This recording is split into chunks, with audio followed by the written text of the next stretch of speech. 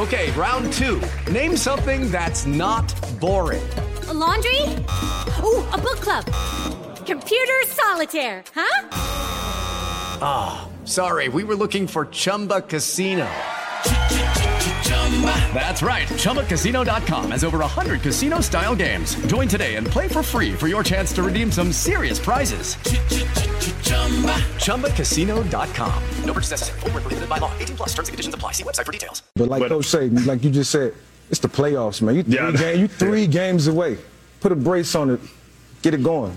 And look, put a brace on it. Let's go.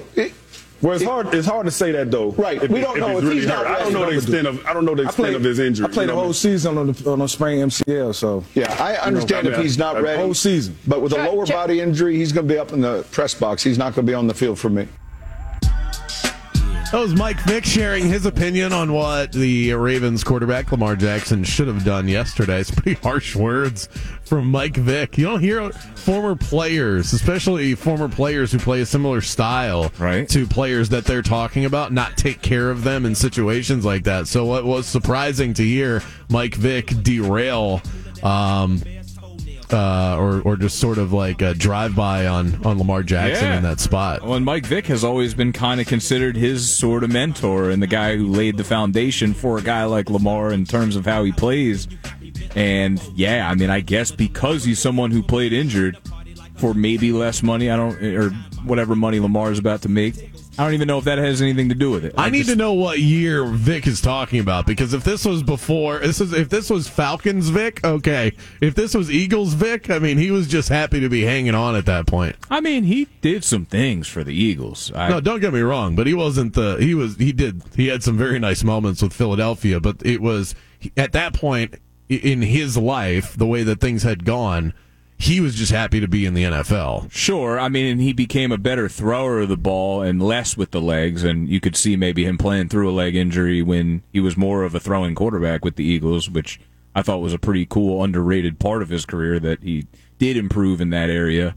But I don't know. Either way, he was still pretty darn mobile, and for him to play through an injury and then to see Lamar, I mean, if there's swelling and he's due to get a bunch of money, you don't want him to end up like Robert Griffin III. It totally derailed his career. He was going to be something so special, and he got hurt doing that in a playoff game, yet I guess I have a whole different respect for Robert Griffin III, the fact that he was willing to risk it all for Mike Shanahan's Washington Redskins at the time. Right, but like, it's not worth it. It's a tough spot. It's a tough spot for Lamar. It's a tough spot for the Ravens.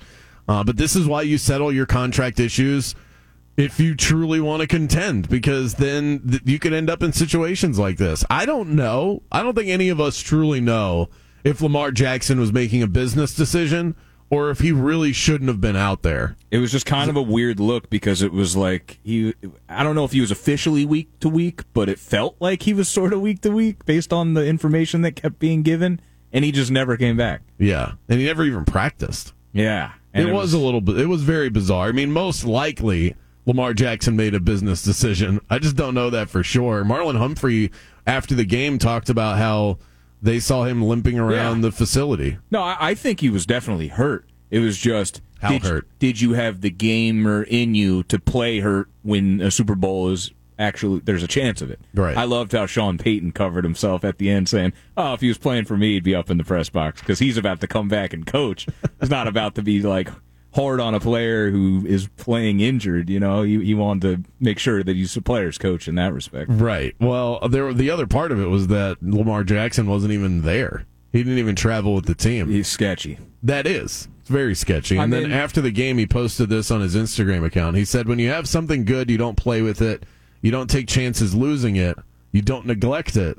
When you have something good, you pour into it. You appreciate it. Because when you take care of something good, that good thing takes care of you. Yeah. I mean, that sounds like, he's talking directly to the Ravens. It's a shame, because they were so perfect for each other, but I think it's just outlived each other. And I love that the Ravens were the team to take a chance on him when so many foolish teams were afraid of doing it. I mean, be honest, look at the facts. He hasn't had a great track record in the postseason. There are still questions about him being able to lead your team through the air, but all the things that he does well, if I were a team that was in need of a quarterback, I would totally go after him. And, might be foreshadowing a little bit. We're doing a little QB carousel segment at 4 p.m., but I have an interesting team picked out for him that it's a mixture of what I think could happen and also what I want to see happen. Yeah. And I'm picturing it right now. I already saw it in the Photoshop, and it looked pretty right. Lamar Jackson looks good in a lot of Photoshops. There was another piece to this whole puzzle of an interesting saga with Lamar Jackson and the Ravens. J.K. Dobbins was pissed after they lost that game. The big turning point moment was Tyler Huntley trying to do the old... I think of Drew Brees. I heard Sean Payton talking about this on Colin Cowherd's show, but he was really the best at it. The quarterback from the 1 yard line who would jump up and with both hands put the ball over the goal line and then kind of tuck it back so that nobody hit it just in case it didn't cross. Well, that did not happen last night. Tyler Huntley fumbled, 98-yard return for the Cincinnati Bengals. Dobbins was asked about the fumble in the at the end of that game, and he said, quote, he should have never been in that situation. I don't get a single carry. I didn't get a single carry. He should have never been in that situation. I believe that I would have been in the end zone. I should be the guy. I'm tired of holding that back. I'm tired of that. 12 carries, it's the playoffs. I'm tired of holding that back. Let's go win the game. I'm tired of it. And then he finished by saying, if we had Lamar, we would have won the game. This almost feels like the players inside of the organization are turning on the organization, and maybe more specifically, John Harbaugh. Yeah, well, and just hearing how John Harbaugh answers questions, did you see how kind of hostile he was to Melissa Stark? And I mean, I appreciate the honesty, and apparently I got a couple people who are in the Baltimore media on Twitter, and they said that he's been kind of salty like that with the Baltimore media.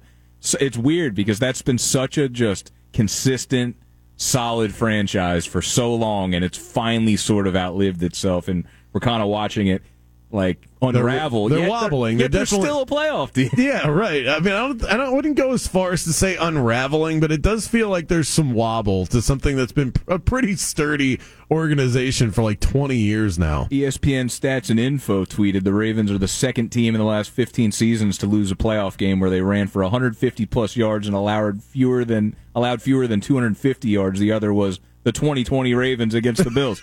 I mean, they are so hard-nosed. They do everything just like at the very base of it. They know how to do football. Yeah. You know? That's why with the teaser that I played, that I gave out on Thursday, I wasn't willing to bet against the Ravens and the points. I respect them too much come playoff time. I just didn't think they'd be able to find a way to win. I mean, it was down to the wire, but that is the way that it played out. The Bengals are they're just better at the end of the day. It's hard when you have Tyler Huntley at quarterback. J.K. Dobbins, it's crazy to hear him completely railroad his teammate like that, but he's right. Lamar Jackson plays in that game.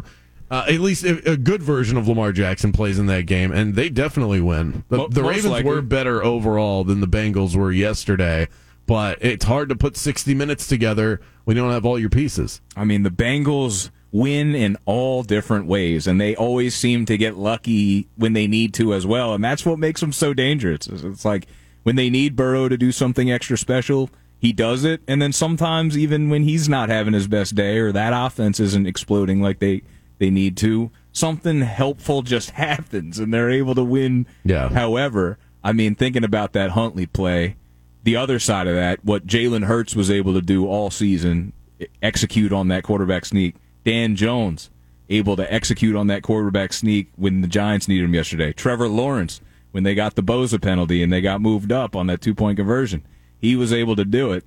Yeah, what Brady's been doing his entire career. This QB sneak is very important. Very important, and when it goes wrong, I mean, that's like what nightmares come from. I wouldn't be able to sleep if I was a Ravens fan. Yeah, I will get into the Dolphins situation a little bit later on. Of course, I've got that tickle in the back of my mind that I haven't talked about that yet, but that is one concern of the many with Tua, is that you can never feel comfortable sneaking that guy up into the line. Well, yeah, on one of the Jones sneaks, his neck got like almost snapped, and he was able to be okay, and he had neck issues last year, and part of me was really frightened if something could pop up based on how he got hit there. But you have to give the quarterbacks that are able to do it a lot of respect, and then just the offensive line, how that team lines up, and not fall starting when that's going to happen. Like the Vikings, they tried it with Kirk, and Christian Darrisaw false started, and it partially cost them the game. They had to kick the field goal after that. It went from 4th and inches to 4th and 5. Game of inches, no doubt about it. Kazi's Take coming up around the corner. A quarterback carousel game show, a whole lot of fun, plus more on tonight's Bucs-Cowboys game. Stick around. With the Lucky Land Slots, you can get lucky just about anywhere. This is your captain speaking. We've got clear runway and the weather's fine, but we're just going to circle up here a while and get lucky. No, nothing like that. It's just these cash prizes add up quick. So I suggest you sit back, keep your tray table upright, and start getting lucky. Play for free at LuckyLandSlots.com. Are you feeling lucky? No purchase necessary. Void where prohibited by law. 18+ terms and conditions apply. See website for details.